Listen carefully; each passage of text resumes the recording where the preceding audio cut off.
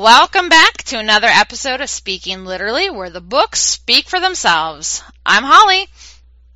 And I'm Liz. Yay, we're back! February, the month of love. Are we really?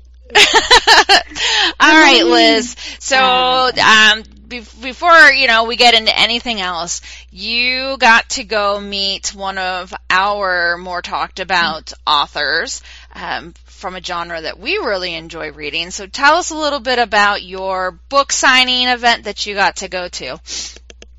Yeah, so it's been quite a big month for the two of us. It's big year for us so far. Yeah. January, you got to meet the legend that is Leigh Bardugo. I did. And then a few days ago, well, about last week, I got to meet Holly Black. Ooh. So they both got big books out that came out, I think, literally a week apart. Yeah, they did. Obviously, Holly Black's new book is Stolen Air, which Holly has read. And I've read Leigh Bardugo books, so it's kind of like a little kind of switched over. To be fair, I only just got my copy last week, so that'll be why. But yeah, so it was actually, in London. On the day of the train strikes as well, which was a nightmare. I nearly couldn't make it. I didn't realize that. Yeah, the one day, last week they had 2 train strikes, and it was one of those 2 train strikes. Oh no. Such pain, but it's fine. I managed to get there, so all is good. But it was held at this really beautiful church in Piccadilly called St. James's. And I actually found out afterwards that this church was used as the church in Bridgerton. Wow. The church is beautiful from your pictures. It's gorgeous. It is a stunning church. I mean, you wouldn't believe the location of it. It's literally just on this sort of long high street. It's not even in the middle of nowhere or anything. There's about 2 shops down is the massive Waterstones for a start. Guess that's convenient. Yeah, it's just literally just set back a little bit from all of these shops. It's really strange location, but no, it's beautiful church. And as I say, it's for anyone who watches Bridgerton, which I love it. It's when Anthony gets married to Edwina. It's that church, so that's the church they used to film in. And it was when Anthony and Kate has a very sort of intense moment. But yeah, so that is my little thing. It was a long evening. It was fully booked. So it was very busy, and it's really interesting. So she was really nice, very kind of funny and chatty. She had this TikTok influencer interviewing, and so we found out all about she said that the new character Ren is kind of partly based off aspects of herself that she doesn't particularly like. I was going to say, interesting, because Ren in the book, because I've read the book, and I'm like, if you've read the book, you'll kind of know why that's interesting. She said that there may well be other books in the series, in the same universe, which is very exciting. Well, this was supposed to be a duology. She already came out and said that not the Crow Prince, but the Stolen Air was going to be after that. Yeah, after the duology. That, yeah. Okay. But she hasn't got any particular kind of ideas or characters in mind at the moment. But yeah, so it was some really interesting stuff. I got some really interesting kind of things, because obviously we interview authors all the time. So I often listen out in interviews for some of the questions that we ask. And one of the questions that she was actually asked was, what piece of advice can you give to an aspiring writer? Which is one that we ask all the time. And I really liked her response. It was, write for the reader's part of you, the reader's side of you, not the writer's side of you. I really liked that. So kind of don't write using the writer's side of you. Write as if you're just a reader, kind of thing. Yeah, write what you want to read. Yeah. I get that. That makes a lot of sense. Did she give any spoilers away? Did she give any hints about like when I went to see Leigh Bardugo, she dropped some mention of hey, pay attention because there's stuff that you're going to learn in Hellbent about Alex's culture and things like that, like little Easter eggs. Did Holly say anything about like any type of hidden messages, Easter eggs, anything that she's like planting the seed for? She didn't really. I mean, she did say that by the end of it, we should have an idea of what characters will be in the next kind of part of the duology. Okay. It would give us an idea. But she didn't really say too much. It was more about kind of characters, and they spoke about, she spoke about like fantasy worlds and how she got started in writing, how she always wanted to be a writer, and how she actually joined the whole writing community through a completely like different way to the way you can now, because she didn't have an agent.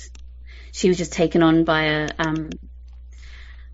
a publisher. Oh wow! Because this was like a good 20 years ago. Yeah. Yeah. So you didn't need an agent back then. Interesting. But no, it was really interesting. Some people ask the weirdest questions. Yeah. But no, it was really good, and it took forever. I almost missed my train because I was sat near the back, and they did the signings from the front backwards. Yeah. And in the end, I was just like, I was about to walk out, and I said to the person, like, I need to catch my train. She was like, when's your train? I was like, 40 minutes. And she just put me on the back of the line rather than like having to wait until my line's being called. Oh, that was nice. So I managed to get in. I didn't really talk. I didn't have much time to talk, but yeah, she was really nice. And I got my pre-signed one personalized, and then I got my Cruel Prince signed as well. That's awesome. Well, yeah, and I got to meet one of my bookstagram. All right, so I got to meet one of my bookstagram friends as well. All right, poor Liz is going to have a little bit of technical difficulties throughout this episode, as she sounds like a dying robot from time to time. So, what's funny is that we're on a Zoom call, so I can see her. Now remember, everyone, give her like a little bit of slack. She did just recently move into a new house, and her broadband internet keeps getting delayed. So the poor thing, that's going to be her Valentine's Day gift is working broadband. So if she ever gets cut off in mid-sentence and I jump in, she's just experiencing her hotspot is getting tired and needs to regroup. All right. So, Holly Black was a success? Yes, Liz? All right, she's giving the thumbs up. It was pretty good. Can you hear me again now? Yep, you just kind of go in and out, so we'll just kind of like, add some fluff until until you come back. But yeah, overall, it was fantastic. I got to meet somebody I've been speaking to for ages on Bookstagram called Micro Bookworms, and yeah, it was just really, really good time. So definitely recommend if you can get to any book events, like somebody might be going to next month, Holly. Yeah, and it's funny because I don't usually open some of my emails because I get so many, just like the junk emails, like whatever. But when I went to see Lee Bardugo at Changing Hands Bookstore, part of like buying your ticket is you kind of sign up for the bookstore's like newsletter or whatever, and I haven't opened any of them since then, but I just happened to open the one I received this past week, and in the email it's like, Neal Shusterman on February 3rd. I'm like, no! I missed it! And of course, because that's all I saw. Like, all I saw was his name and the date and the time, and I'm like, and I opened it on Friday, February 3rd at like 4 p.m., and so I took a screenshot of it, sent it to you, Liz, and I'm like, no! And then you respond back with, it was postponed till March. And I'm like, oh, completely missed it. I was just like so upset that I wasn't aware that he was coming. So Neal Shusterman has been postponed until March. So now I'm like on like the Everbright system where you buy the tickets and seeing like, are the tickets open? Right now it still just says postponed. It doesn't have a new date listed on the Everbright ticket sale site. So I can't buy tickets. But I am going to be monitoring that because I would love to go see Neal Shusterman, because of course he's the author of the Scythe trilogy. So And that's one of, yeah. That'd be amazing. I know 2 authors in 1 year. I That know. would be absolutely amazing. And that means that I've got to go to one in April, because then we have like one every other month. Just like yeah, and it's really cool. I just, because Changingham Bookstore is on the other side of town, so it's about an 45 minutes to an hour drive from my side of town, because I live on the far west side of Phoenix. So this bookstore is like all the way on the other side of Phoenix. So it takes about 45 minutes to an hour to get there. So I never really paid attention, but now that I like looked at this, I opened this one email, I'm like, it seems like every author just kind of comes through and rotates through that bookstore. Like there's a children's book author that's coming in, and it's just like they're always having these events. So I'm like, I'm going to have to start paying attention. I was going to say, in 3 months they've had Neil Shusterman and Leigh Bardugo. So they must be a big bookstore. Yeah, and it's it's like a mixture of used and new books. It's a really cool bookstore. It's big. It has a a bar, like a little bar attached to it. It's like I can't remember, like first draft bar or something. Really cute like that. So so I'm gonna have to start opening the emails from now on so I don't miss any other authors that I want to see. Keep an eye on it. Yeah, because I'm just like, I could use some fun things like that. But, all right, so you got Holly Black signed book. We're good on author tours right now. You need to keep an eye out to see who comes back to London. And then we'll see if I get to Neil Shusterman next month. All right. So big topic for this month's episode is obviously it's Valentine's Day month. It's February. We do have a special guest coming on for the last segment of our show, Amy, who is the owner of Words and Kisses online bookstore. Which specializes in romance. So we're going to talk a little bit about her in a little bit. So just to kind of get us in that frame of mind with romance.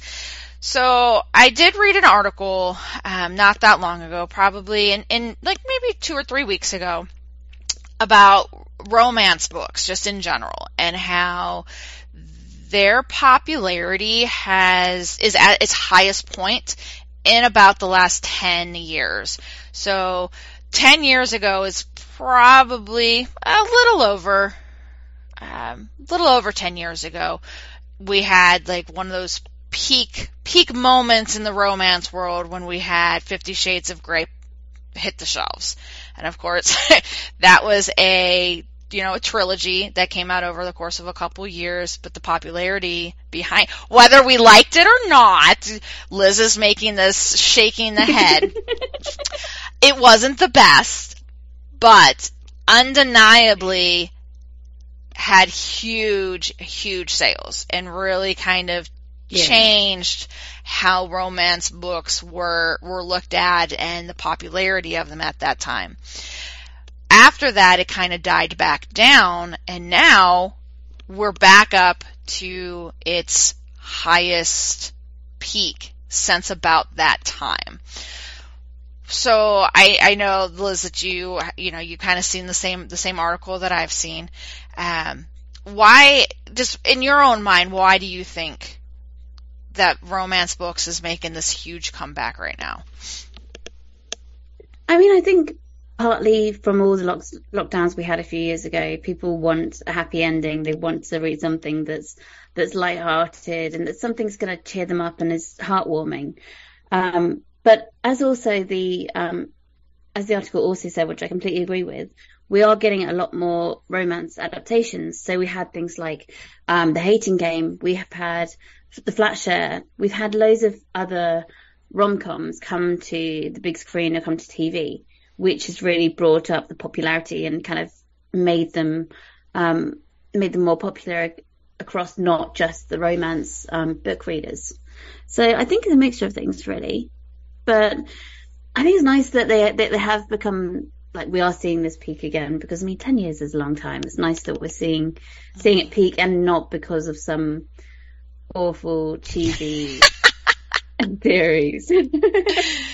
Yeah, and I agree. It's it was cheesy, and it was only like this one series, this one trilogy of books. Whereas now, I think we also see, we have lots and lots of authors, that we're beginning to see pop up, and we're beginning to see a lot more romance blended with other genres. And I think as people are reading, fantasy, and they're seeing the romance in there, or they're seeing the mysteries and the thrillers, and there's romance in there, just the contemporary fiction with aspects of romance, they're leading themselves to check out the other pure romance genre books. Here's an interesting kind of like fact that came from this article too, that, okay, don't look for it. I want to see what you're going to guess if you didn't pay attention to it. What do you think the predominant age group is right now that's buying the majority of these romance books? See, even if I hadn't looked at the article, I probably would have said what the one like just below us kind of thing. So the early to mid 20s, I would have said. Yeah. Because if you think about the kind of the genre and the style of writing, it is very much geared towards kind of early Gen Z's, late millennials kind of thing. Yeah, so 2/3 of the romance books, it's that teenage, 13 to 24 tend to be, and 13 to me seems a little young, but yes, it's that, yes. And it's funny because, so I work in a high school, obviously I talk about that all the time, and one of my son's really good friends, who's a girl, not his girlfriend, but a really good girlfriend, is a book reader, and she'll sit at their lunch table every now and then. She'll have a book out, and it was really funny because a couple weeks ago I just happened to walk by their lunch table, and she was reading. So I went over and I'm like, Aubrey, what are you reading? And so she was like, at first she was like, and then I'm like, no, I love reading. I'm just curious what you're reading. And she closed it, and guess what she was reading? Guess what author she was reading, Liz? Oh, please don't say it was 50 Shades. No, it wasn't 50 Shades. It's modern. It's the modern popular author. Emily Henry? No. Oh, come on. You know this. What? Are we about romance? Right. Who's dominating the bestseller list? Oh no. No. No.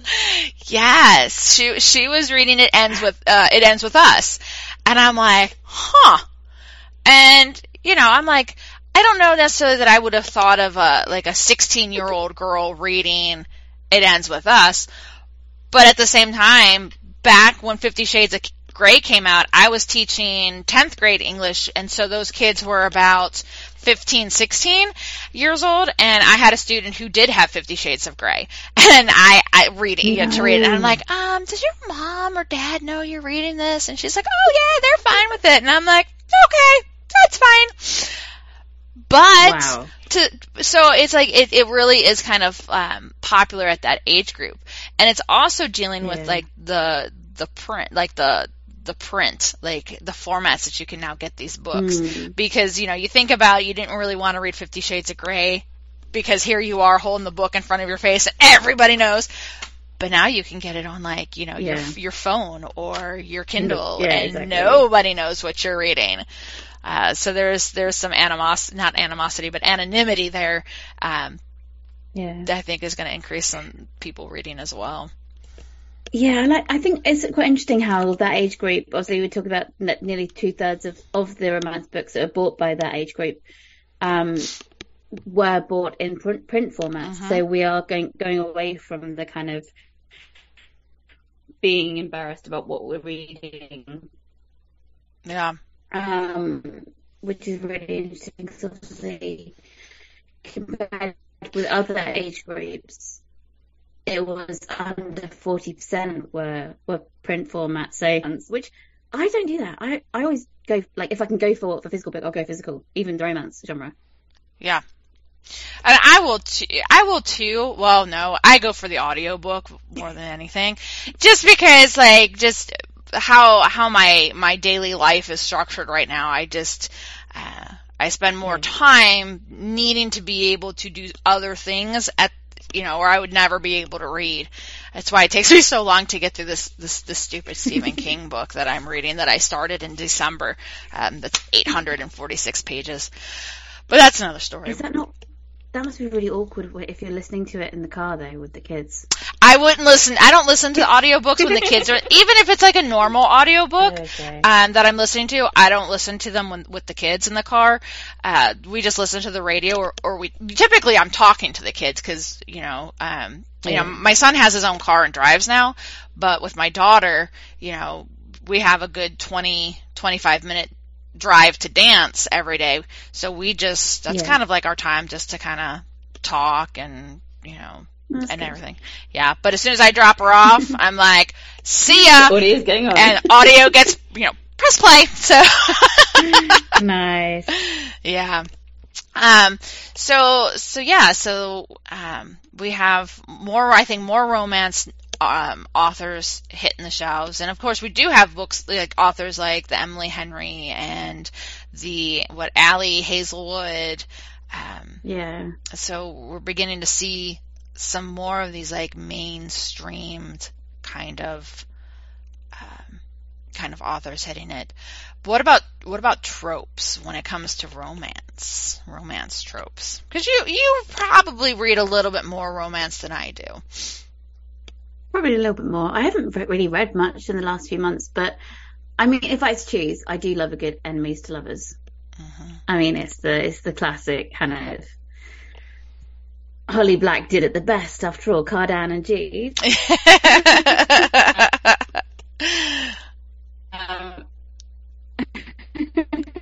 All right, I'll kind of jump in while her. And I do love good enemies to lovers. There she is. To be honest, I read most tropes.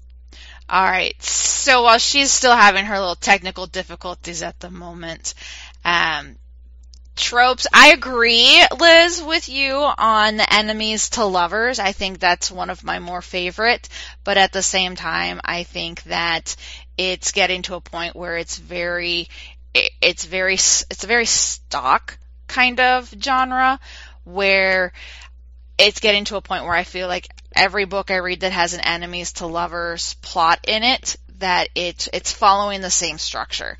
And I think I read so many back to back in the end of November and into December that by December, and my last read was All I Want for Christmas, I was at a point where I was like, oh my gosh, these books are really annoying me now. And it's just, I just couldn't handle it. And so I'm like, I need a little bit of a break from it. And so I took a couple, I haven't read any romance for a while. I did just start an arc this past week that is romance, but it's not an enemies to lovers by any means. So I think that is a nice switch, and I think you might be back audio. Nope. Not yet. Oh, this show is so great. We're having a fantastic time here. There you go. You're back. All right. Okay. I completely agree. I think enemies to lovers can be a bit overdone at times. I think it's kind of like one of the main tropes that we see in romance novels. So it is nice to have a bit of a break. Like, for example, the second chance love and forbidden love and all sorts of things. So yeah, I quite like to see more authors experimenting with different tropes than just the kind of mainstream ones. I agree. And I thought it'd be fun. So on my Instagram and on my website, I have a trope. It's Romance Trope Madness. So like a March Madness for college basketball.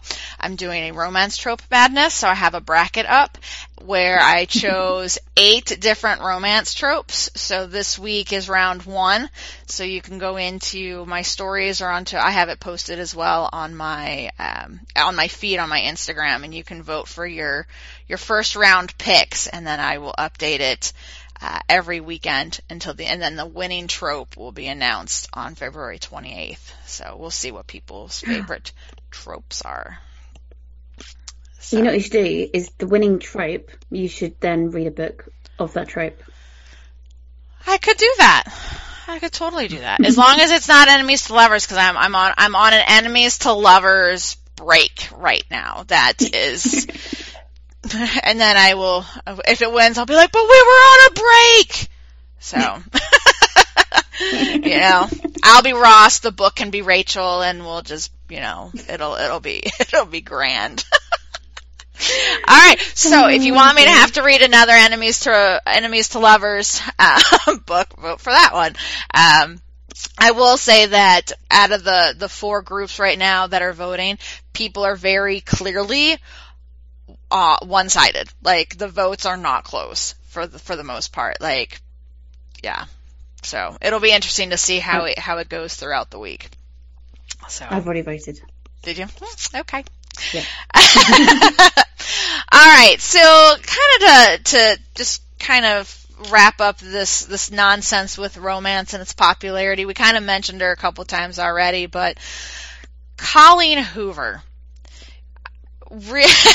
really, right now, she is part of the reason, whether you love her or you hate her, she is part of the reason why romance is at the peak that it's at right now.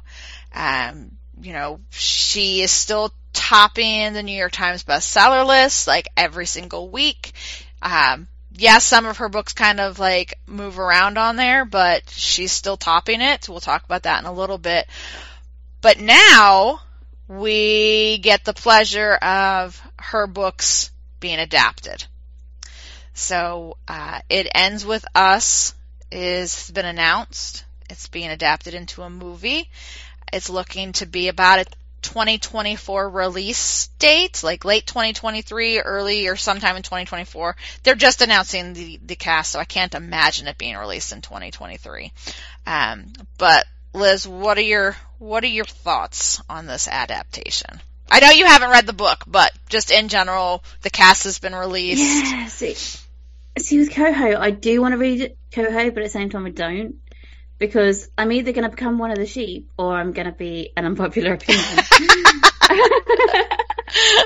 Either way, it's kind of like lose-lose, win-win. It's like, I'm kind of scared about reading Coho, but I feel like we do have to do it at some point this year. We might have to just pop that cherry.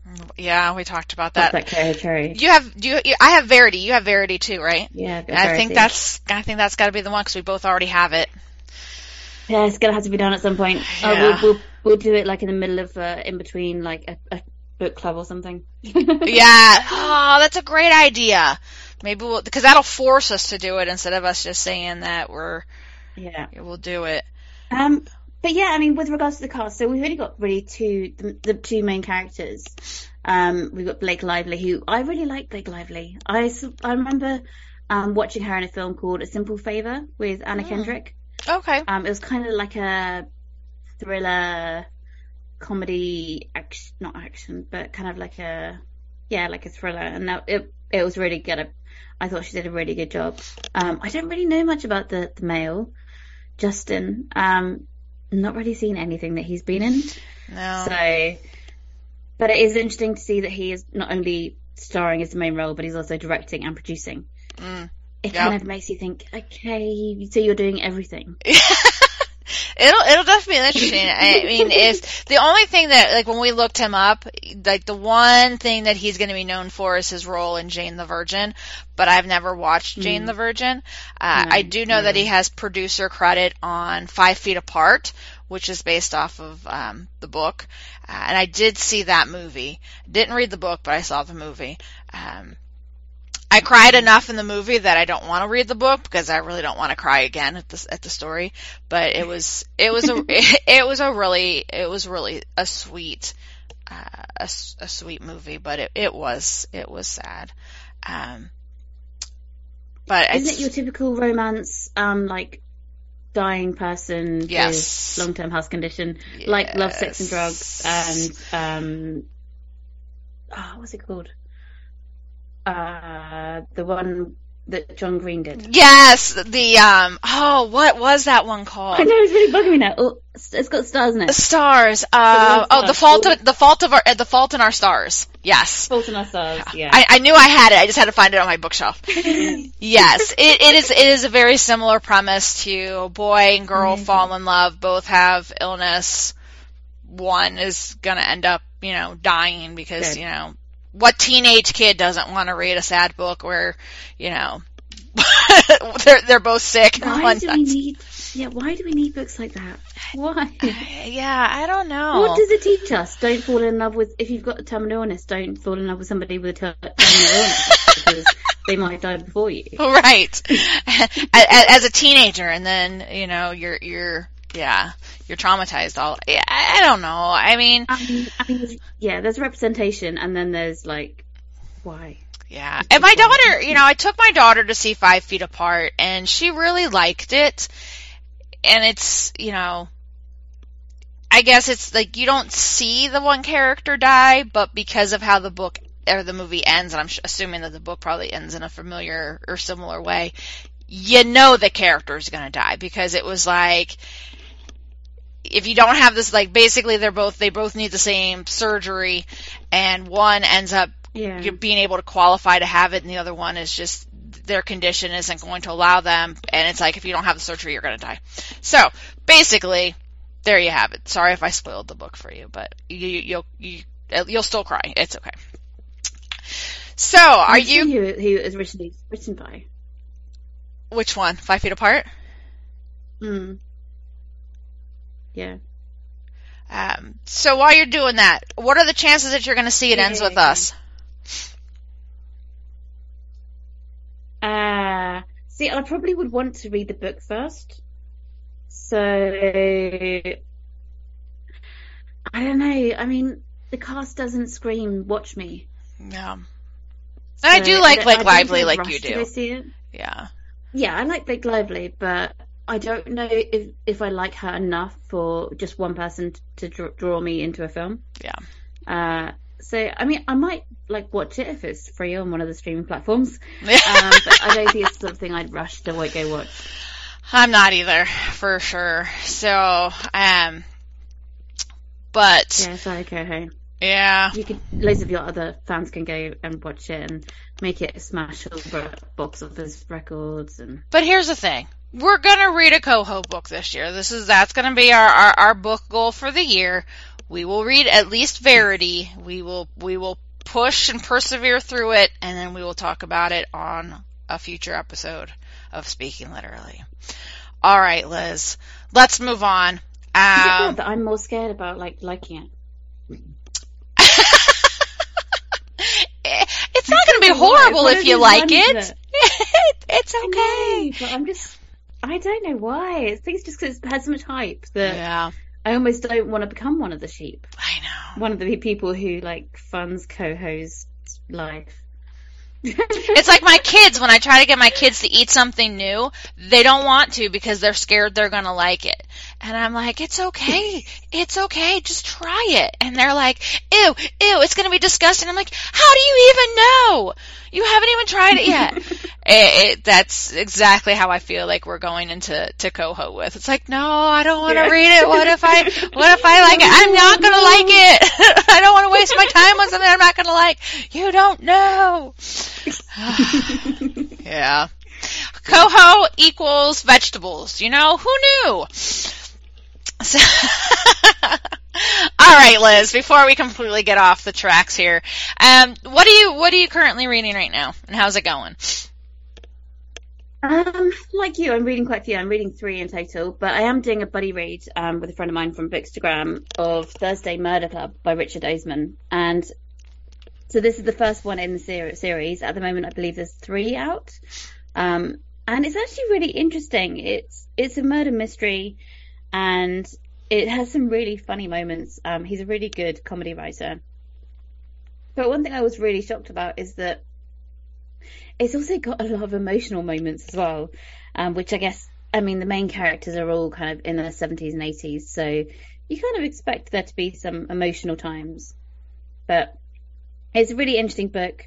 set in this sort of private, rich care home in England, and about this Thursday murder club who basically spend their days trying to solve murders that nobody else could solve. And they're kind of all they all have their own contacts from previous kind of careers that they used to work in and stuff. So no, it's really interesting. I really enjoy it, and I'm very close to the end, so I kind of stopped to let my friend catch up. Surprise, I kind of rushed ahead.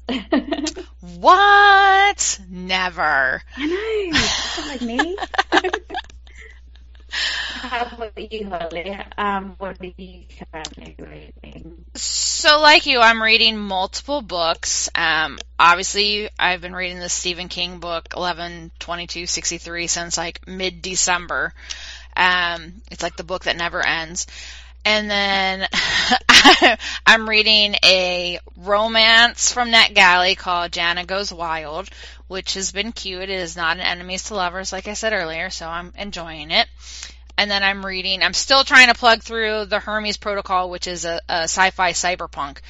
But my primary read right now that I'm really, really enjoying, and it's kind of like I got on the bandwagon, is Lessons in Chemistry. And I know, Liz, yeah, you read it last year. It was recommended to me as part of my 12 books in 12 months by 12 friends. So it's my first challenge read of the year from that. And I'm listening to it on audiobook, and I started it. My son plays soccer for his high school team, and so he had a game this past week that's the school is 3 hours away, so it's a 6-hour round trip. A little out in there. I guess it's like 2 hours and 45 minutes, but really, who's counting at that point? And so my husband had to work, so he couldn't go because, you have to leave to get out there. You have to leave by like noon. So I drove by myself to go watch the game. And so I basically had 6 hours in the car all by myself. So I started Lessons in Chemistry, which was really good because I think I only have like maybe an hour and a half left. So I'm pretty close to the end. And it's so good. Like, once I got to this part, I have started to kind of look at some like reviews and people's opinions. And people are really split on this book about how it comes across, because it's set in the 60s, but it's not, and I'm not a big historical fiction reader, but the time period isn't really the focal point of the book. It's about Elizabeth and how she, is, how women are treated. And honestly, it's not as bad in our time now, but there's still, the sexist stuff and, gender discrimination and things like that in our society today. It's not as often as blatant as what happened in the book, but I enjoy her ahead of her time, standing up for who she is, because she's a chemist, and back then, they talk about in the 60s, there's very few women in that kind of like sophisticated male-dominated role.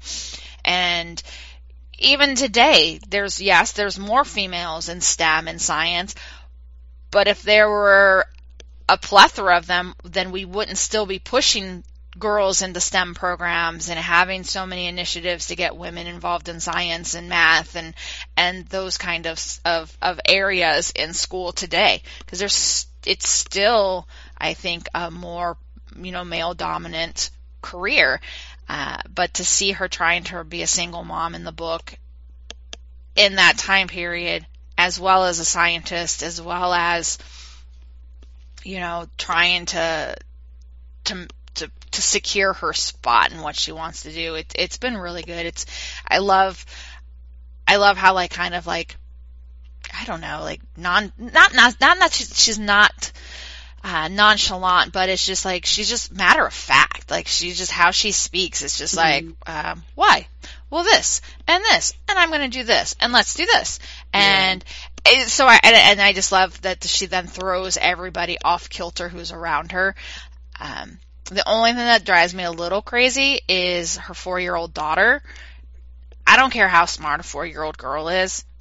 She comes across as like 10 or 11. Like, you know, she's still 4. She's not 10 or 11. And so I don't necessarily, it doesn't, in my mind, it doesn't mesh up, even though she's like this genius child. Yeah, I remember absolutely loving that book. And as you say, back then the sexism was so much worse than we get today, because a lot of the industries, which do still struggle today, but a lot of the industries were purely male dominated. Medical, engineering, all of the sciences. So it was really interesting kind of seeing Elizabeth's progression. And it was very much, she wasn't really an emotional person. She was, as you said, she was very matter of fact, very factual. She saw things kind of almost black and white, but as it goes along, she's almost forced to see the grey. And I really liked that kind of almost her own awakening in a way. Especially when the kid comes along, she has to kind of to consider other things rather than just herself and her career and her life. Yeah, it's really good. I've really been enjoying it. So, yeah, so that's kind of where we are in our reading and our current reads. So we are going to take a quick break, and we'll be back for some more fun.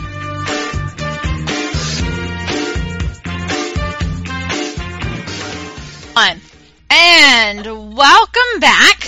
I believe Liz has figured out technology, or that technology has figured itself out and has righted itself for her, so it's not going to torment her as we move through this next segment. How are you with us? Yeah, I'm here. Okay. Yeah, all right. So New York Times bestseller. Like last month we talked a little bit about if we really even thought these lists were important or not, and if they're actually valid and reliable accounts for what book selling is actually looking like. Whether or not it's reliable, it's still fun to look at. So we're going to continue to look at it.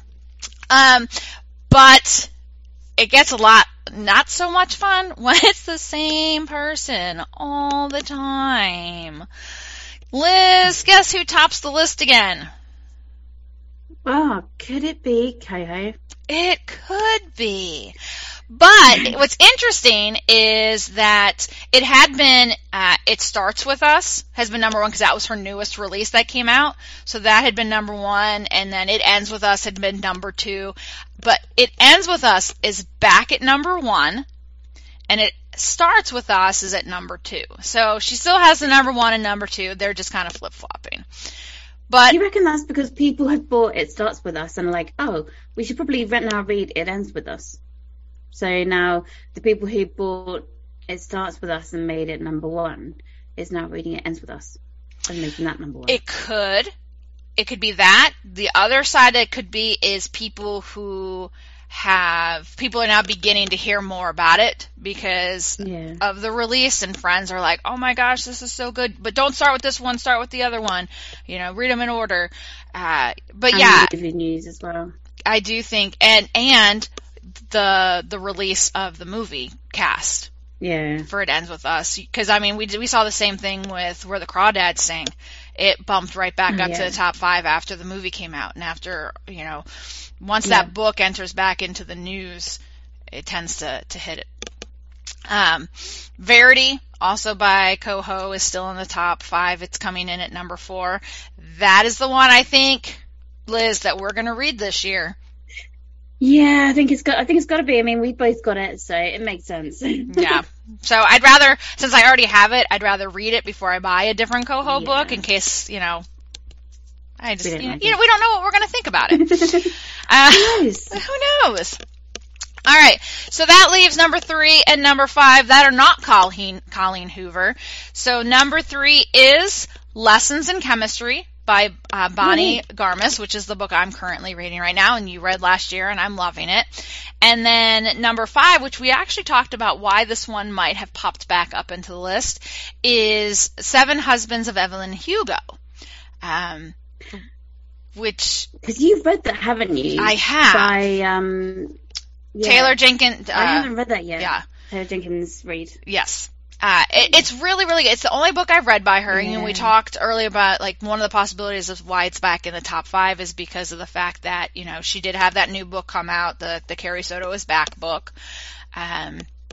You know, we do know that this is being adapted into a TV adaptation. Netflix, yeah. Yeah. And so there's different reasons why this could be back up there, but bottom line is it's a really good book. And okay, so if you don't read it this year, Liz, next year when we do the 12 books in 12 months by 12 friends, you're gonna give me that. This is going to be my nomination for you because it is a really, really, really good book. I will try and read it this year. Okay. I get amongst millions of others I want to read. Oh Lord, I know. All right, so that's kind of the top 5, and we did talk also, you know, Liz, you just talked in the last segment about having met Holly Black and her book, The Stolen Heir.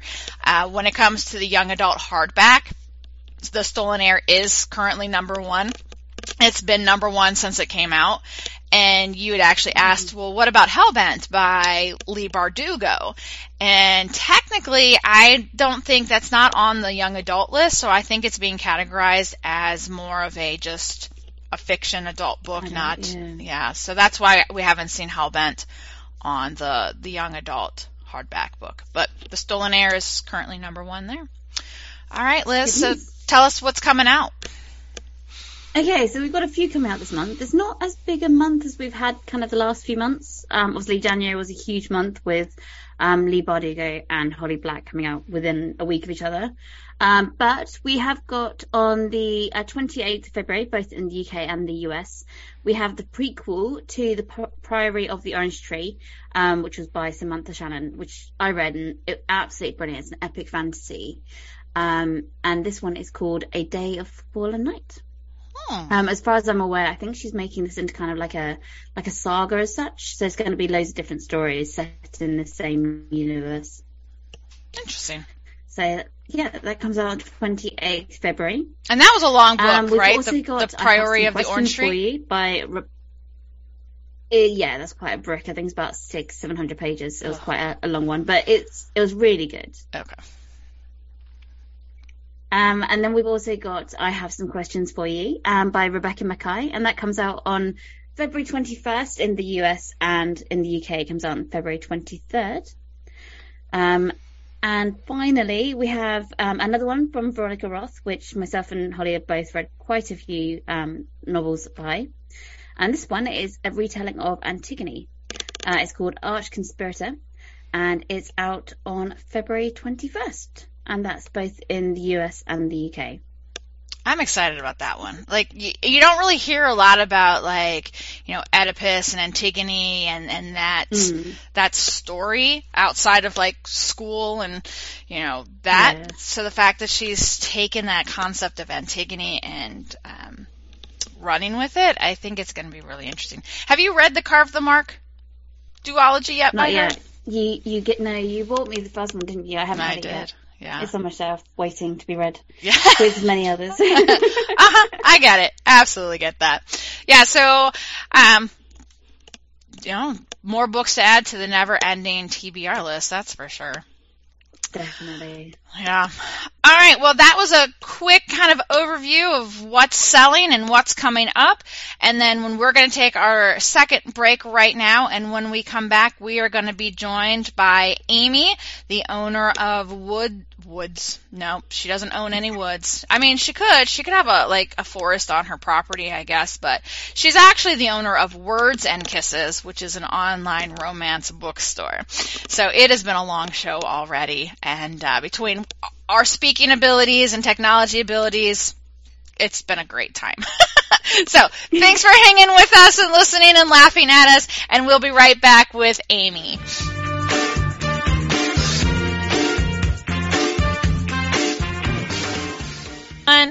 And welcome back. We are so excited to welcome our special guest to our episode. We have Amy, who is the owner of Words and Kisses online bookstore. Welcome, Amy. Thank you so much for having me. I'm excited to be here. Yay! Well, you are kind of our first guest that is like from the book shops kind of online store realm. So we're super excited to kind of bring you in. Obviously, your store is called Words and Kisses, so it's safe to say that you probably are more geared to romance. So to get us started, why don't you tell us a little bit about your bookstore, how you got started, how long you've been doing it, all of those fun facts. Sure. So it's been about 4 years now. I started it, my son is 5 now, so he'll come up to 6. So when I've kind of gone back on maternity leave. And essentially, probably a story that like a lot of people who did English degrees, I don't know if you guys did English or kind of, big readers as children, then you become an adult and you're like, no, I must read very serious books now. And that kind of killed my love for reading, to be honest. Like, having to read so much for uni and then just kind of never really picked it back up again afterwards. Got kind of a few years down the line and was like, well, this was my favorite thing to do as a child. Why am I not doing it now? So I made a New Year's resolution that I was going to read 100 books in that year, which felt quite like dramatic. I did manage to do it. But as part of that whole thing, obviously kind of trying to search for new books all the time, because I was like, 100 is quite a lot to get through, didn't already own 100 books. And I'd kind of been out of, I guess, because I've been out of reading for so long, kind of not really sure what else was going on. So obviously started finding like Bookstagram stuff, booktubers, book podcasts. And from one of them, they kept recommending Sarah MacLean. I don't know if you've read Sarah MacLean's books at all. Don't think so. But they kept recommending her, and I was like, well, I've read a few other things that they recommended. They were good. I'll pick this up. And it was called, the first book I picked up, I just got it on like Amazon's like secondhand, when you can buy them off of people. And it was A Rogue by Any Other Name by Sarah MacLean. I started reading it, and it basically changed my life, because I was like, oh, reading can be fun. You don't have to read like David Copperfield and like other books. Don't get me wrong, I've enjoyed classics, particularly obviously ones written by women, but like you don't have to read War and Peace and all of this. You can just do this for fun, like the same way you don't have to watch like an Oscar-winning movie. You can just watch a chick flick, and like they both have their merit, obviously, but like I guess it's just that thing of you getting into like the pattern of like thinking what you should do and what you should read versus what you actually like. And as a kid, I used to read, like a teenager, I read a lot of like what would probably at the time called like chick lit. So like Your Devil Wears Prada, basically anything Dr. W.H. Smith, because we didn't have another book. Please understand that reference. And what that looks like is a lot of pictures of shoes on people's legs with shoes on covers at the time. And I used to love those kinds of books. So I was like, why do I stop reading these? So from then kind of like picked up romance and almost exclusively was reading romance, joined some Facebook groups, let's listen to more like romance specific podcasts and those sorts of things. Kind of went through my maternity leave, went back to work, and was just like, I really want to get one of these subscription boxes that everyone's talking about on these podcasts and in my Facebook groups. They're all based in the States.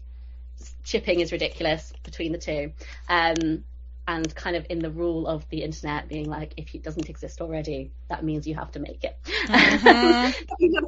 I'm a chronic starter of things of that nature anyway. I've had my own podcasts and blogs and various other things like that. So yeah, just basically kind of started it a little, not quite on a whim, but a little bit on a whim, just to see, because I was like, I want this, and it's really hard to find romance. Not so much now, because like TikTok has changed things a bit, but like I live in Leeds, in Yorkshire, and there's like a big Waterstones as the main bookshop. There's a couple more independent bookshops that have opened again more recently, but at the time Waterstones was pretty much the only one, and there's just no romance in there. They have a romance section, like they occasionally would have like 1 or 2 books, kind of like if you didn't know what you were looking for, you wouldn't find it. So I was like, well, there must be other people who would enjoy these books, because I love these books and I'm trying to push them on all my friends, like, guys, you need to read these, they're so fun. Some of them did then get into it, so it wasn't completely one-sided.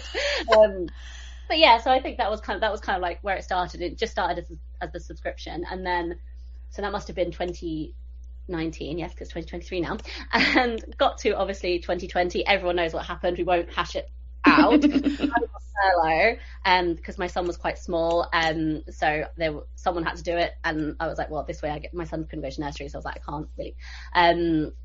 And at the time he was quite small, so he was still taking quite a long nap in the day. So like most of the time I was like obviously occupied looking after him, but there was like a bit of a window in the day. And that's really when it kind of took off, and I changed it from just being the subscription to also kind of starting to stock books so people could just choose their own, what they wanted. And yeah, so it kind of went from there, really. That's a very long-winded answer. No, that's really it's interesting because based on your timeline, you literally started it right before COVID hit, and then COVID hit. And then everything shut down and people couldn't go to Waterstones and get books, and so everybody did turn to the internet. So do you think that the fact that your timing was as perfect as it was helped you build your... Yeah, absolutely. Partly because it gave me the time, because everyone's in the house all the time, you're not going out in the evenings, so I could kind of focus on that when I obviously wasn't just looking after my son. And also, like you say, everyone was going online for things, and also everyone had a bit more spare money, especially compared to now, cost of living crisis, etc. So like stuff like, I'll buy myself a nice book, or something like this is a little bit of a treat, was definitely part of it. I have some other friends who do have online businesses of varying different kinds who all said similar things, that they saw really good years in 2020 and even into 2021, because everyone was kind of like very much like support small business, buy yourself a little treat because you can't go out. That was very much the vibe. So obviously would much rather that hadn't have happened for obvious reasons, but and like, and also I think kind of everyone kind of assessing, there's been like a whole big thing of loads of people quitting their jobs post pandemic, right? And that's, quintessentially what I've done as well. That you kind of reassess, like, what do I actually want to do? I don't want to be going out of the house every day 9 till 5. Like, my son is still small, he's at school now, and because I do this now, I can go and pick him up, every day, and these things that, like, I guess are part of it as well. So yeah, so in some ways it was fortuitous timing, even if it was not under ideal circumstances. So since all the lockdowns all finished, and kind of as we saw a gradual return to normality, did you see any kind of changes to book buying habits online? Did you see it remain stable or drop, or? For me, it was fairly stable. I think I'm quite lucky because I have quite like a loyal customer base. Like everyone who buys from me is very lovely. Like obviously I chat to people on Instagram and like TikTok and things as well. So I think that's kind of for the most part stayed the same. I'd say probably the main like thing that has changed is obviously the last couple of months in the UK in particular, general cost of living. Books are, I don't like to say books are a luxury item, because I don't think they're a luxury item in that way, but in terms of compared to heating and food, they are. So I've just seen a bit of a downturn more recently, but I think that's probably the case for literally everyone in almost every sector, probably apart from gas companies who are currently still making record profits. Not to be political, but actually in terms of like people going back to, going out instead of, sitting at home, like shopping online, I didn't see a massive difference, to be honest. But I think that's probably because it's like feels quite community focused for me. Like that's one of the parts is actually the like connecting with people who also love romance books. Obviously people can just buy from Amazon if they just want to shop online, but they're obviously not just buying from Amazon for a specific reason, and partly it's to buy from me, which I'm always very grateful for. Like literally anytime I notice about an order, and especially when people buy books that I think I've just recommended on Instagram, or I've like directly recommended, someone like sends me a message and says like, I'm looking for something like this, and then they buy it. I always think, they're gonna have such a nice time reading this book. And I'm pretty sure Jeff Bezos doesn't do that when people order books from Amazon. Probably not. No.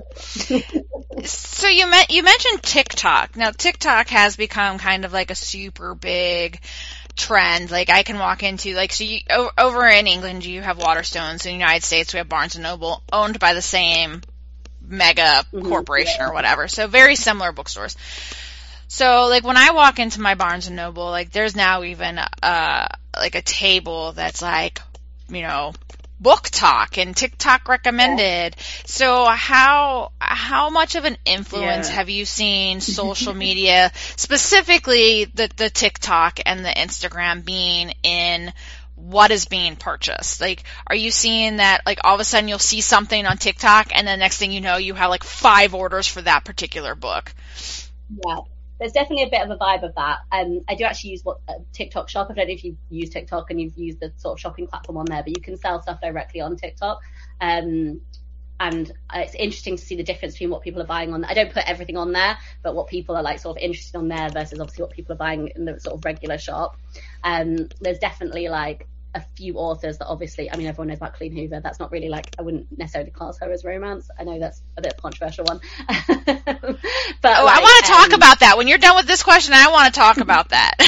Yeah, we'll come back. I mean, I don't have strong opinions about it in terms of like, it doesn't really matter to me whether someone does or doesn't, but I don't personally like, she's not like one of the front authors that I would put in like Words and Kisses. But someone like Sierra Simone, I don't know if you've again come across sort of Sierra Simone's a big one, like the Priest. That like basically it's like the very sexy ones. Sexy and dark is what TikTok like, in my experience, is what they like. And I think more that I've seen, it's not so much I've seen that people have changed what they're buying so much, because a lot of those books I already stocked because they were all independently published and books that I enjoyed, but they've all now been picked up by bigger name publishers and republished, repackaged and like re-put out, and I've seen a lot of books that kind of were popular in like the romance community 5, 6 whatever years ago, coming back around now. They've kind of been picked up on TikTok. Obviously authors have got these big deals, which love that for them, get that money, love to see it. Yeah, that's definitely been like a trend, I think, in terms of like those kind of like very popular independently published books. I mean, I don't know if you saw the trends for Ice Planet Barbarians. That was like the big one of like a slightly, which when you start to explain it to someone, they're like, I'm sorry, it was about what? It's about some blue aliens. Like, who's reading this? But like, intriguing. The heart wants what it wants, you know. Well, aliens need love too. Well, they do, and they're very nice. These aliens, honestly, they just want love. That's all they want. Just, you know, very sweet. Also sex, don't get me wrong, but they are very like, they're surprisingly cozy. When you start to explain it to someone, they're like, I'm sorry, that makes no sense. But when you actually read them, they're very cozy. It is actually quite like sweet when you read them. But I think if you're not like a big romance reader, that's a bit of a leap to go from like, oh, maybe we'll try something with like, you know, Bad Boy Billionaire, and then suddenly you're like, now you like that. Maybe these guys with horns and tails. Yeah, extraterrestrial. Okay, so I mean, obviously you've read a lot of romance. What to you makes a good romance novel? I feel like people ask me this a lot, and I feel like it's really hard to pin down, because sometimes I think it's just a feeling. Like, I personally love, I mean, I think when it comes like like male female romance, for me that like is a woman, like the character, the female character is someone I want to be friends with, and then the man is trying to be good enough for her. Like that's like catnip for me, where I'm like, I love him because he loves her, because it's like my best mate. And you know when like you're your best friend's boyfriend, and like you're like, oh no, I do like you because of how nice you are to her. That's kind of like the vibe for me there. But in general, I just think like it's such a character driven genre. Like character is everything. Like I know some people, obviously you don't want to have like no plot at all, like just vibes. But like ultimately, like it lives or dies on whether you not even like the characters, but like can kind of root for them. I don't think they necessarily have to be good or like likable. Obviously I think that helps. Obviously romance isn't necessarily a genre where we go for like really complex like characters where you're like, oh, you know, like serial killers and stuff. Like that's, I mean, you may be a dark romance, but like for the most part you're going like, it's like, oh, it's someone who owns a flower shop and they're going to marry like a software engineer. Like no one's doing anything like super strange in that sense. But so I do think it's like it does live or die on like and in terms of like a believable conflict of like, why are they not together? Like, you know, they've met, you've had your meet cute, they obviously fancy each other. Why are they not just together? Because obviously in real life that's how most relationships go, where you're like, I like you, I also like you. Most people are not really fake dating in real life, so it has to be like, I'm happy to suspend quite a lot of disbelief. Like it is obviously a genre kind of like, you know, obviously like say fake dating or something like that, you're like, that would never happen in real life. but at the same time, there has to be at least a slightly for me personally, like a believable reason why they're not together at the beginning, and then also why they are at the end, like that they have genuinely grown and sort of changed over the course of that journey, and that like you can now be like, yes, these two people have made it work and they're going to be together forever. Like I 100% buy that now. And I think, it is a bit formulaic, but that's kind of why I like it, because no matter what happens in the book, the most awful thing can happen, but you're like, nope, by the end everything's going to work out. And it sounds like I guess emotional safety of it that feels to me. Anyway, yeah. And I did have an answer to that. It's interesting because Liz and I talked about this earlier in the show about like people want a happy ever after, especially like coming out of COVID, coming out of like all the stuff that's happening in the world, and just to escape to that we need a happy ending, we need an escape. So it's interesting that you bring that up. But you're talking about like kind of what makes a romance. So I do, like I said, want to know why you think Colleen Hoover isn't like that forefront romance. I will be honest, and I will throw Liz under the bus as well. Neither one of us have read a Colleen Hoover book. We have made a pact that we will read one in 2023. Yeah. We feel that I've is. Only read a couple, to be honest, and like obviously she's prolific, she has a massive backlist, and I don't think I've even read probably the ones that people would say are like the most, I think It Starts With Us is like the big one they're making into the movie, isn't it? So I've not read that, so but I think it's also whether you believe something to be genre romance versus like romantic, like the same is true of like in the UK, I often find that there's a bit of a blurring between what we would consider like women's fiction, which I hate as a term because what year is it? Come on. But what we would call, everyone knows what I'm saying when I say women's fiction, but women's fiction and then romance. And like often like women's fiction will have a romantic storyline and they will have a happy ending at the end as well. But for me, romance is specifically about like the romance, like any other plot has to be secondary and sort of outside of that. And I think Colleen Hoover just kind of tips over into the like, it's not just about like the journey of the two people, like it's much too kind of angsty and dark, and there's kind of bits in there that obviously people say is problematic. Like again, I've not read enough of it to be like this XYZ is, and also I think we can give people enough trust to be like, I may enjoy this in my book, but I'm probably not going to seek it out in real life. Like, to be adults and to be like, yeah, okay, I can understand why I'm finding this enjoyable in a book, but I'm probably not going to go after it. I think that's for me is probably it, where I just think it kind of like just tips over from what I would consider like genre romance. And there's quite a lot of books that I probably would put in, like I say, like there's a lot of books in the UK and like books that probably get shelved under romance that I personally would be like, that there is a romance in it, but it's not about the romance. Like, I guess that. So where would you put it? Would you put it more as like contemporary fiction? Yeah, potentially. I think it probably depends on the like specific books as well. Like again, I have, like I say, not super like familiar with all of her work in terms of like, I know she's got one coming out, I think in this month, which is kind of like romantic suspense. So it kind of comes under like a suspense thriller type thing.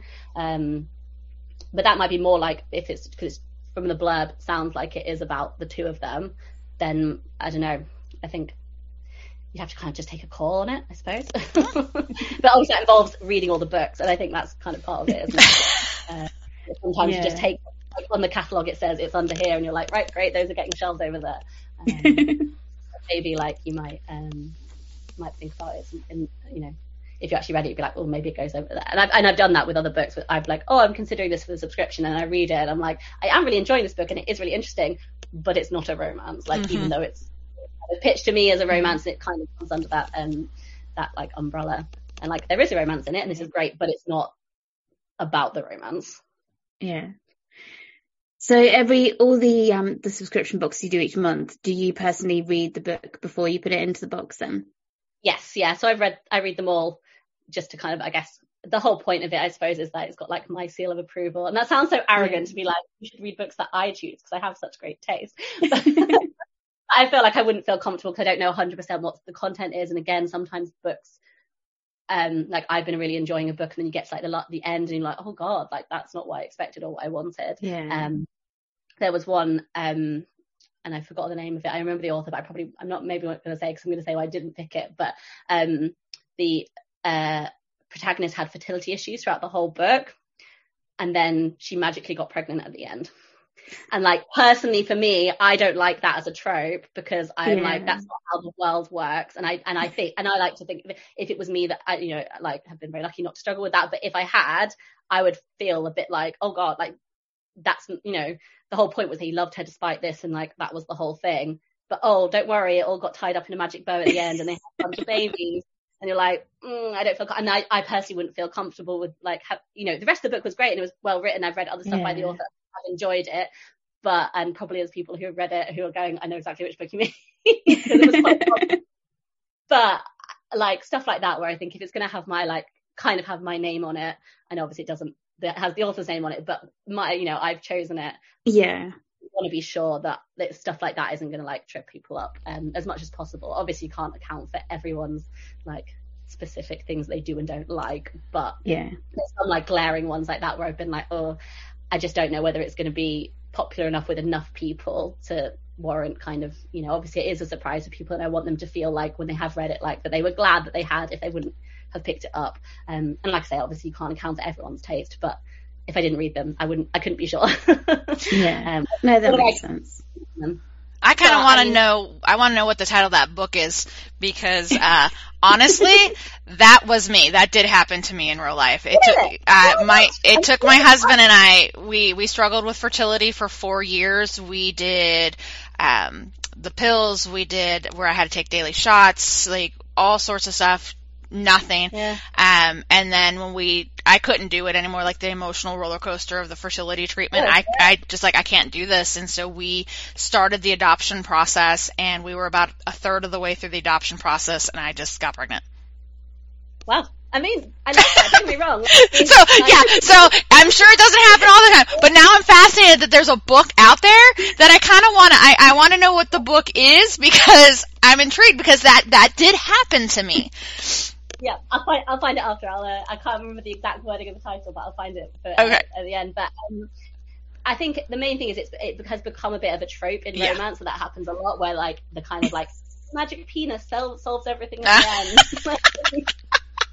Do you know what I mean? So it's like, so yeah, I guess it's just like stuff like that, I suppose, that I'm just kind of trying to, and also just generally like quality, I suppose, in terms of what is and isn't. I mean, it's rare that I often kind of pre-pick and think, like, I'm not reading 20 books a month for this. I look at everything that's coming out for the month. I select from that. And it's very rare that I read them and then go, no, that's not right. And there's obviously other factors too. Like I try to make sure that I'm not sending one that's like got the same tropes in like a couple of months in a row. Stuff like, I try to get as much of a diverse selection as possible in terms of like, having authors of color in there, having, queer books as well as straight books. And like, so it means that if I'm like, oh, I've had like a few straight books in a row and now it's between a straight book and a queer book and I enjoyed both of them, that's kind of where I'm going to go.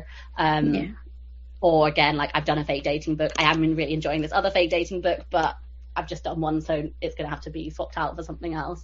So some of the decisions kind of get made, like we're like, oh, all these books are going to be good, but it just kind of happens to be something that's come before it, and now my hands are not tied, but sort of tied, I suppose. But it is rare that I kind of have to read like a lot of books to get to the ones that I want to send because there's so many good books. Yeah, I've got to admit, I did actually get a subscription box a few years ago of yours because I really wanted like a festive romance. So it was the year that you did Mangoes and Mistletoe. Yes, I really enjoyed that book. That was such a good book. And it's so so foodie and like foodie romance is like completely yeah, that's what Liz lives for, is foodie romance. That is like, I'm the same.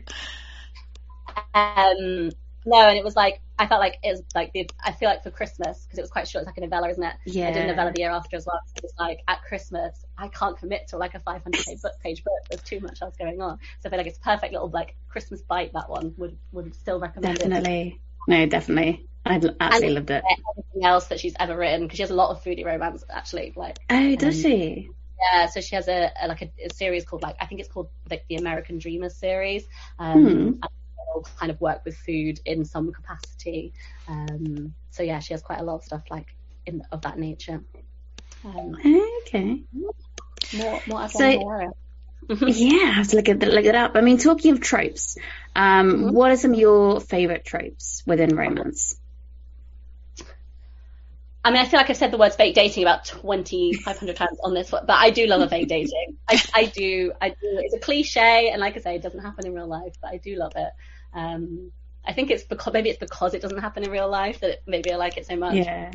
So did you love Hypothesis then? Yes, loved that. Hate like all of the big ones. I've enjoyed. I think to a certain extent I am quite basic in that, like, if it makes me go at the end. Yeah. Yeah, I enjoyed that. That was great. Interesting. I feel like on a kind of trope level, I'm fairly easy, because I think a lot of it is like how it's handled, and like, is it like, especially for me now, because I've read so many. I say that like, I've read so many books, but like, obviously it's my job. Because I've read so many romances that often it's more like, is this something new that I've not seen before? Is it like a fresh take on it? And I think that's probably more what I'm looking for, like, than necessarily like the tropes themselves. But I mean, a lot of authors will now kind of sum up the book and be like, it's got, your brother's best friend, this happens, and you're like, yes, actually, those are all things that I like. Like, I'm a sucker for the marketing of it. Like, I will absolutely like, delightful. But ultimately, I think in terms of like what my favorites are, I wouldn't necessarily say that any of them are like,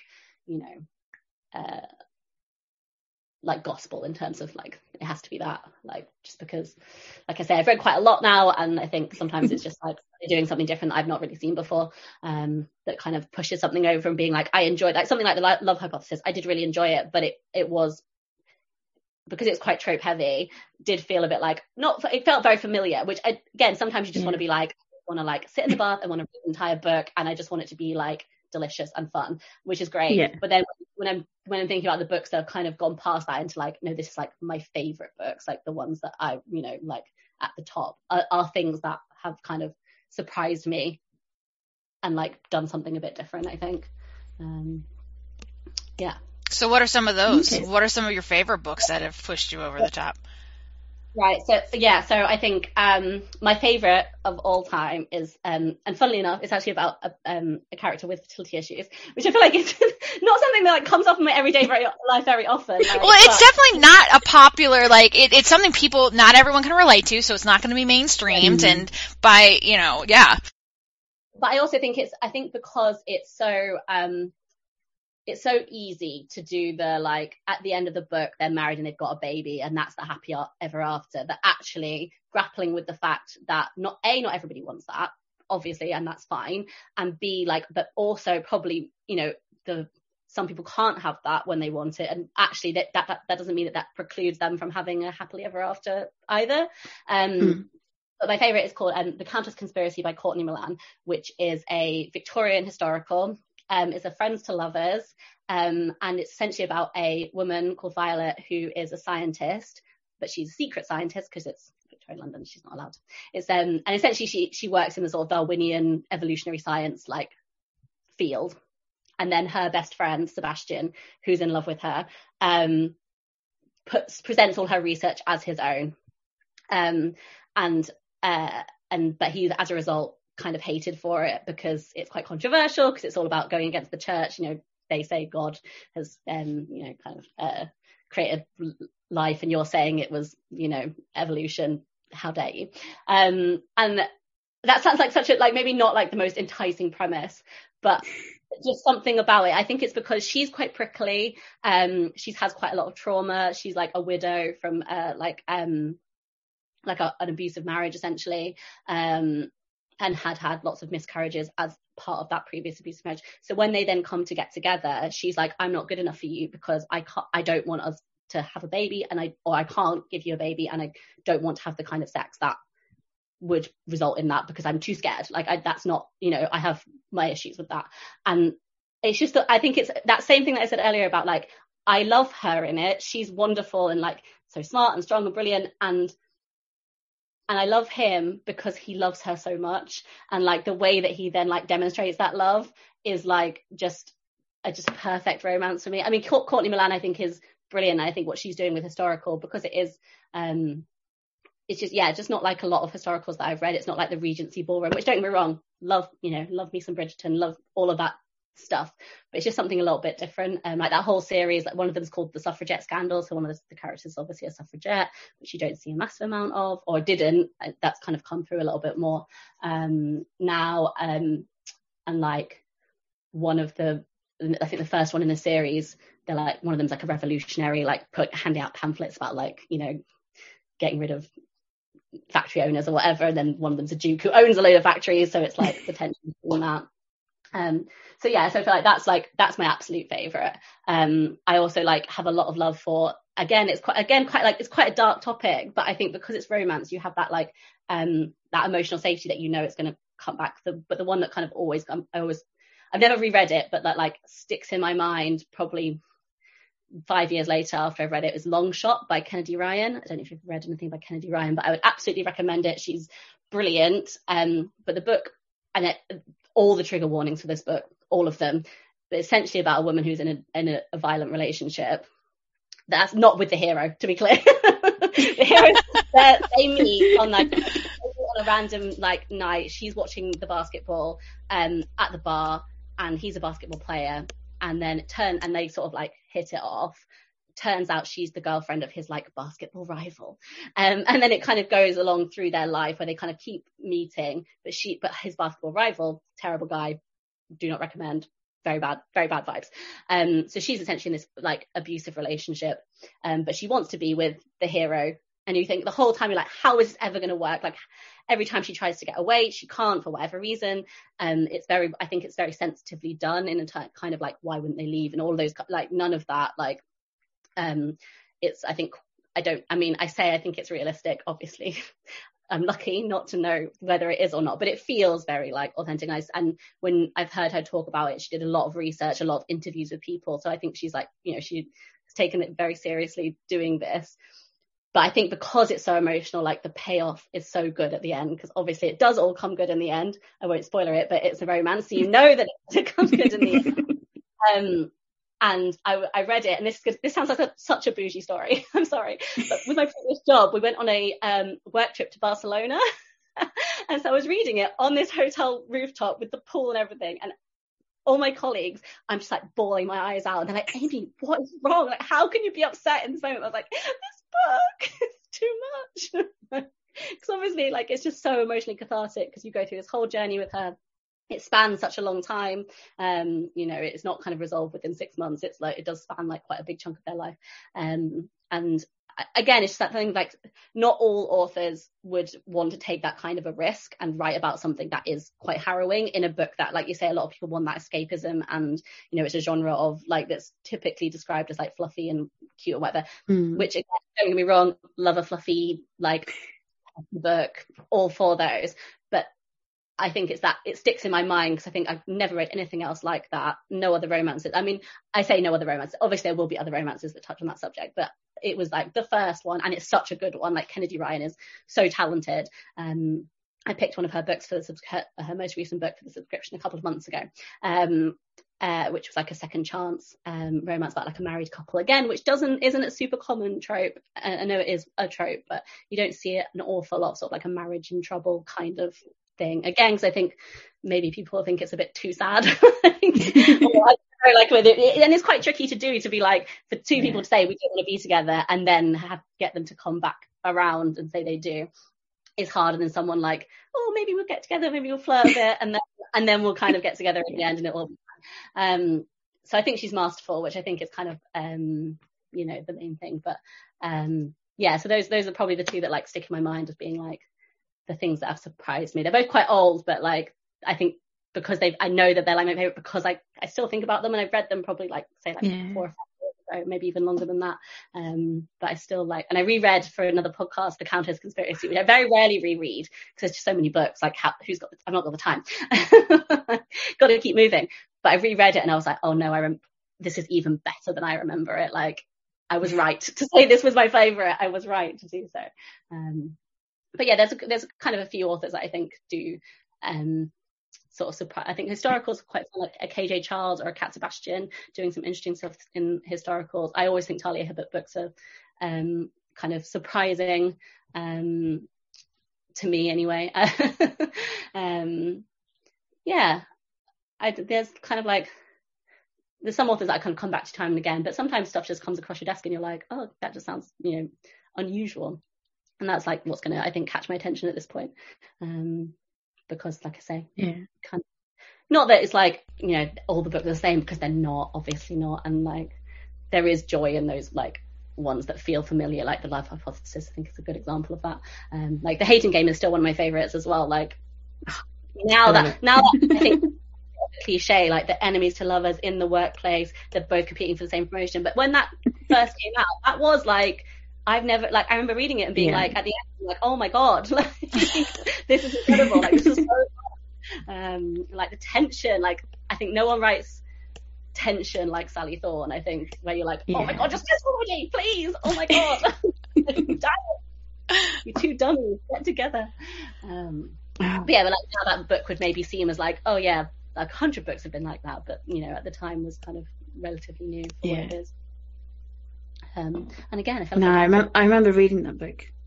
Yeah. That's fine. No, they sound all good, so I'm adding them on to my list. Well, I'm just glad I remembered some. When you said that, I'm like, oh God, I'm going to forget every single romance I've ever read, even though it's my job. Oh God, what is it? So what? Obviously, it's February. It is. It is. Phrase for a second there. Yeah, it's February. It's the month of love. It's the month of romance. So, what would you recommend right now for people to read? Oh, interesting.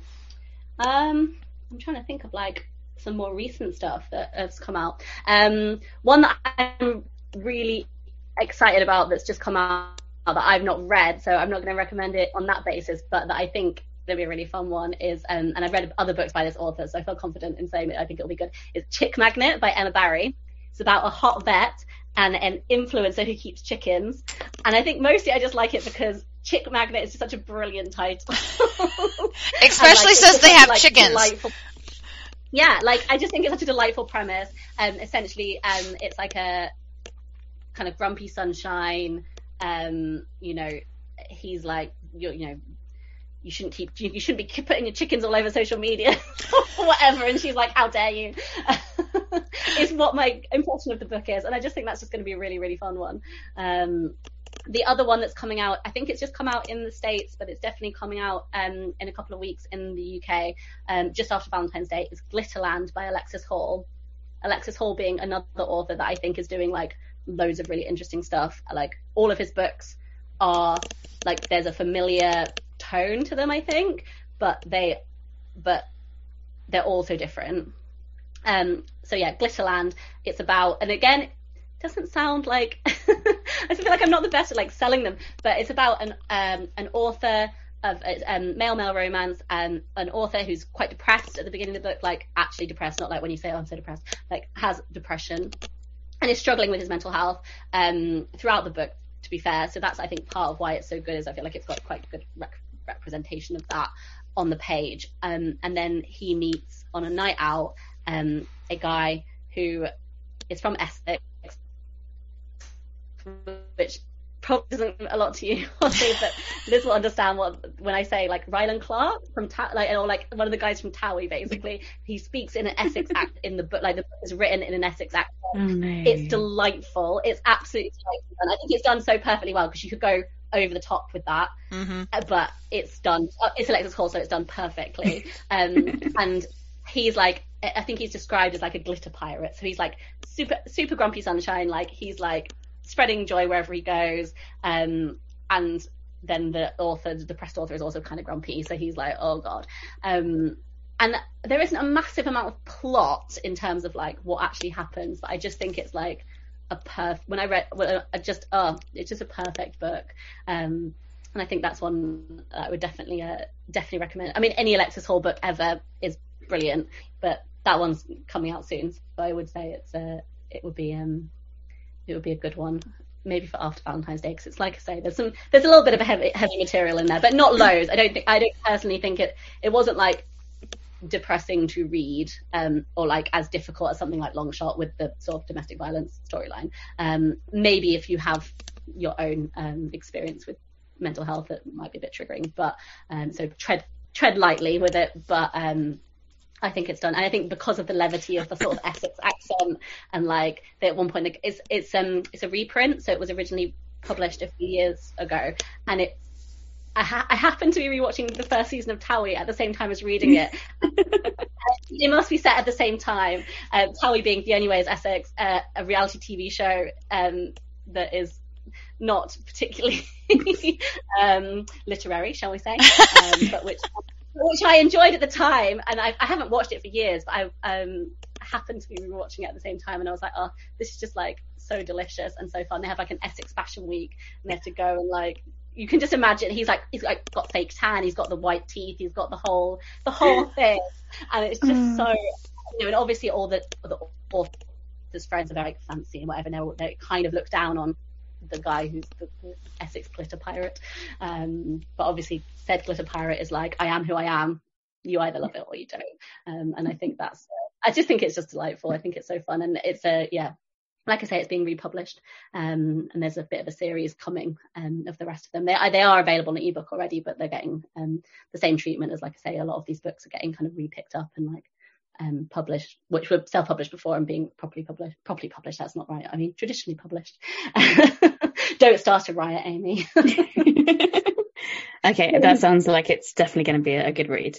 Yeah, 100%. Would recommend. Okay. Yeah, I think those. I mean, I could go on forever, but I feel like I already have. So, what are you currently reading at the moment? What am I currently reading at the moment? I am reading the new Tessa Bailey at the moment, which is also coming out, I believe, on the 17th of February in the UK. I think it's out next week in the States. And because I'm jammy and I sometimes get sent advanced copies. So I've got that one. I've literally only just read like the first few pages. So I mean, I think anyone, if you've ever read a Tessa Bailey book, I don't know if you're familiar with her work, it's a very solid, you know what you're going to get. You get some like humorous shenanigans, some excellent dirty talk, like, a few fun side characters, just like just a delicious, like, fun read, which I'm looking forward to that. Although my son did steal it off me and started trying to read it early. He's just started learning. He's just started learning to read, so he can just about read it. I love you, but I don't think this is the one for you. Let's find something else. Is that Tessa Bailey one? Is that the Secretly Yours? Yeah, Secretly Yours. Yeah, that comes out this week here. Yeah. I think it's the week after for us, which I never understand 100% why. I know there are like logistical concerns. It's so silly. I will never understand, but it does frustrate me a little bit when, and that's only like a week's difference, but sometimes it can be months. Mm-hmm. But you can buy it on ebook here, but not in paperback because the ebook is under the. So again, I'm sure anyone who works in publishing would be able to explain why that is, but it's never made sense. Same as like why Game of Thrones used to be on Sunday nights for the US and then Monday nights for us. You had to like avoid all the spoilers. Same, like just put it on the same night. That's weird. Yeah, I'm sure there's reasons. It's crazy. Yeah. All right. Well, Amy, we appreciate you taking some time out of your afternoon and your evening over there to join us and be here. We are going to have you participate in our speed round that we do at the end of every episode. It is a either or speed round. So we have 10 questions in an either or format. You have to pick one or the other with no explanation. This is where I always fail because I always want to defend my answers, and I've tried.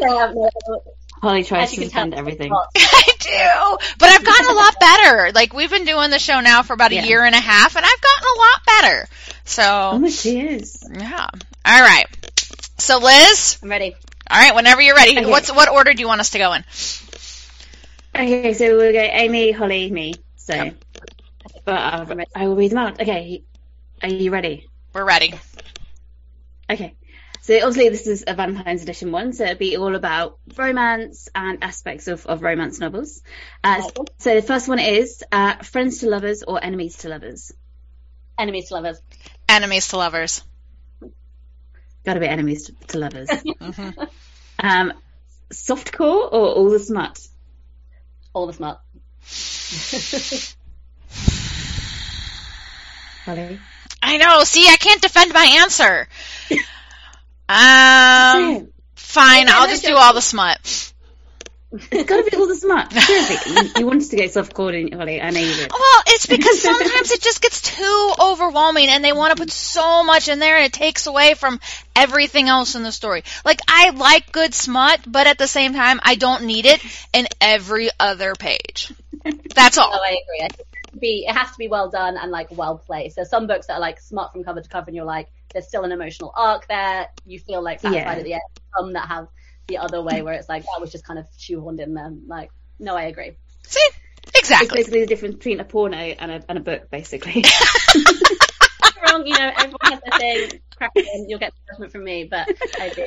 I would like to read. Yeah. Yep. Okay. Fantasy romance or rom-com? Rom-com. Fantasy romance. I did this question. I'm gonna do rom-com. Slow burn or love at first sight? Oh, I think slow burn. Yeah, I think I'm going to slow burn. I would say slow burn. Yeah, I'd say slow burn. Cute and fluffy or dark and sexy? That's Mm-hmm. I think we go dark and sexy. I'm a mood reader, so it depends on what mood I'm in. But I would probably. I know. But I'm gonna go dark and sexy. I'm gonna go dark and sexy. Nice. Okay, chocolate or roses? Chocolate. Roses. Oh, roses. Fancy dinner or home cooked meal? Fancy dinner. Fancy dinner. Yeah, fancy dinner. Witty, sarcastic banter. Exactly. Yeah, especially if you don't have to pay, then go all out. Oh, yeah. Witty, sarcastic banter or sweet, mushy dialogue?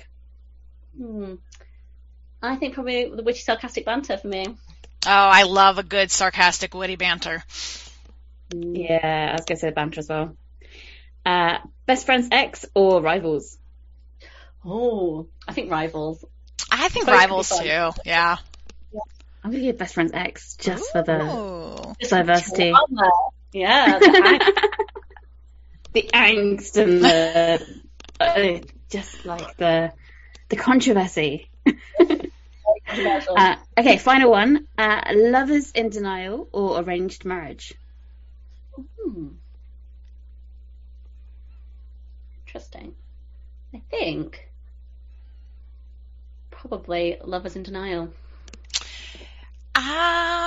I think just to change it up, I think I might go arranged marriage. You don't see a lot of that, and that could be interesting, something different. Okay, I'm gonna get lovers in denial. All right. Yeah, that is it. We survived speed round with only a couple slight deviations and tangents. All right. That's who we are, though. All right, Amy, thank you again for being here. Why don't you tell the listeners where they can find you online? So if they're interested in learning more about your books and ordering from you, they can find you. Fabulous. Well, thank you very much for having me. I've had a lovely time. So you can find Words and Kisses is at wordsandkisses.com. And then I'm on probably Instagram is like the main place outside of that, which is Words and Kisses Club, or at Words and Kisses Club, I should say. But everything's linked on the website, so that's probably the best place to go in the first instance. And then you can find anything else from there. Awesome. And Liz, where can people find you online? Yep. So my website address is lizzieslittlebooknook.co.uk, and I'm pretty much the same for Instagram, so I'm at Lizzie's Little Book Nook. Holly, how about you? So my website is azdesertbookworm.com, and that is also where I'm at on Instagram. My Instagram is azdesert_bookworm. So check us out, and we will be back. Liz has not started, but our next episode will drop on March 13th. We will be back for our next episode of the Speaking Literally Book Club, where what are we reading and talking about, Liz? We are going to be reading a behemoth of a book called 11/22/63 by Stephen King. So when I say behemoth, I mean about 800 plus pages. Yeah, it's like 850 so I need to pages. start reading that. I need to go on that. Like, I was... Yeah. Rub it in. Because I feel like I'd have to do ebooks. I'm like, I can't know how many more pages I've got because I'll never, like, psychologically, I'll never get through that. See, and for me, I like having the paperback because I have a little bookmark thing I'm using as a bookmark. So every time I finish reading, I put the bookmark in and I look and I'm like, oh, look, that's all I've got left. Or, oh, look at how much it makes me feel good about myself. So, but yes, I can totally see that. I like on Kindle, I like seeing the percentage change. So you start on like 5% and you're like, oh, I read 15% today. I agree. But then I just feel like when 800 pages, the percentage would go up so slowly. It's so yeah, in one reading, I'd probably go up maybe 2%, if that. So yeah. Exactly. Probably good. I'm reading physical. So it'll be fun, just to see if we actually finish the book by the time we talk about it, and who knows what's going to happen. We can do this. But until then, thank you everyone for listening. We hope you're reading some great books and have a wonderful Valentine's Day, and we will be back in March. Until then, happy reading. Happy reading. Bye.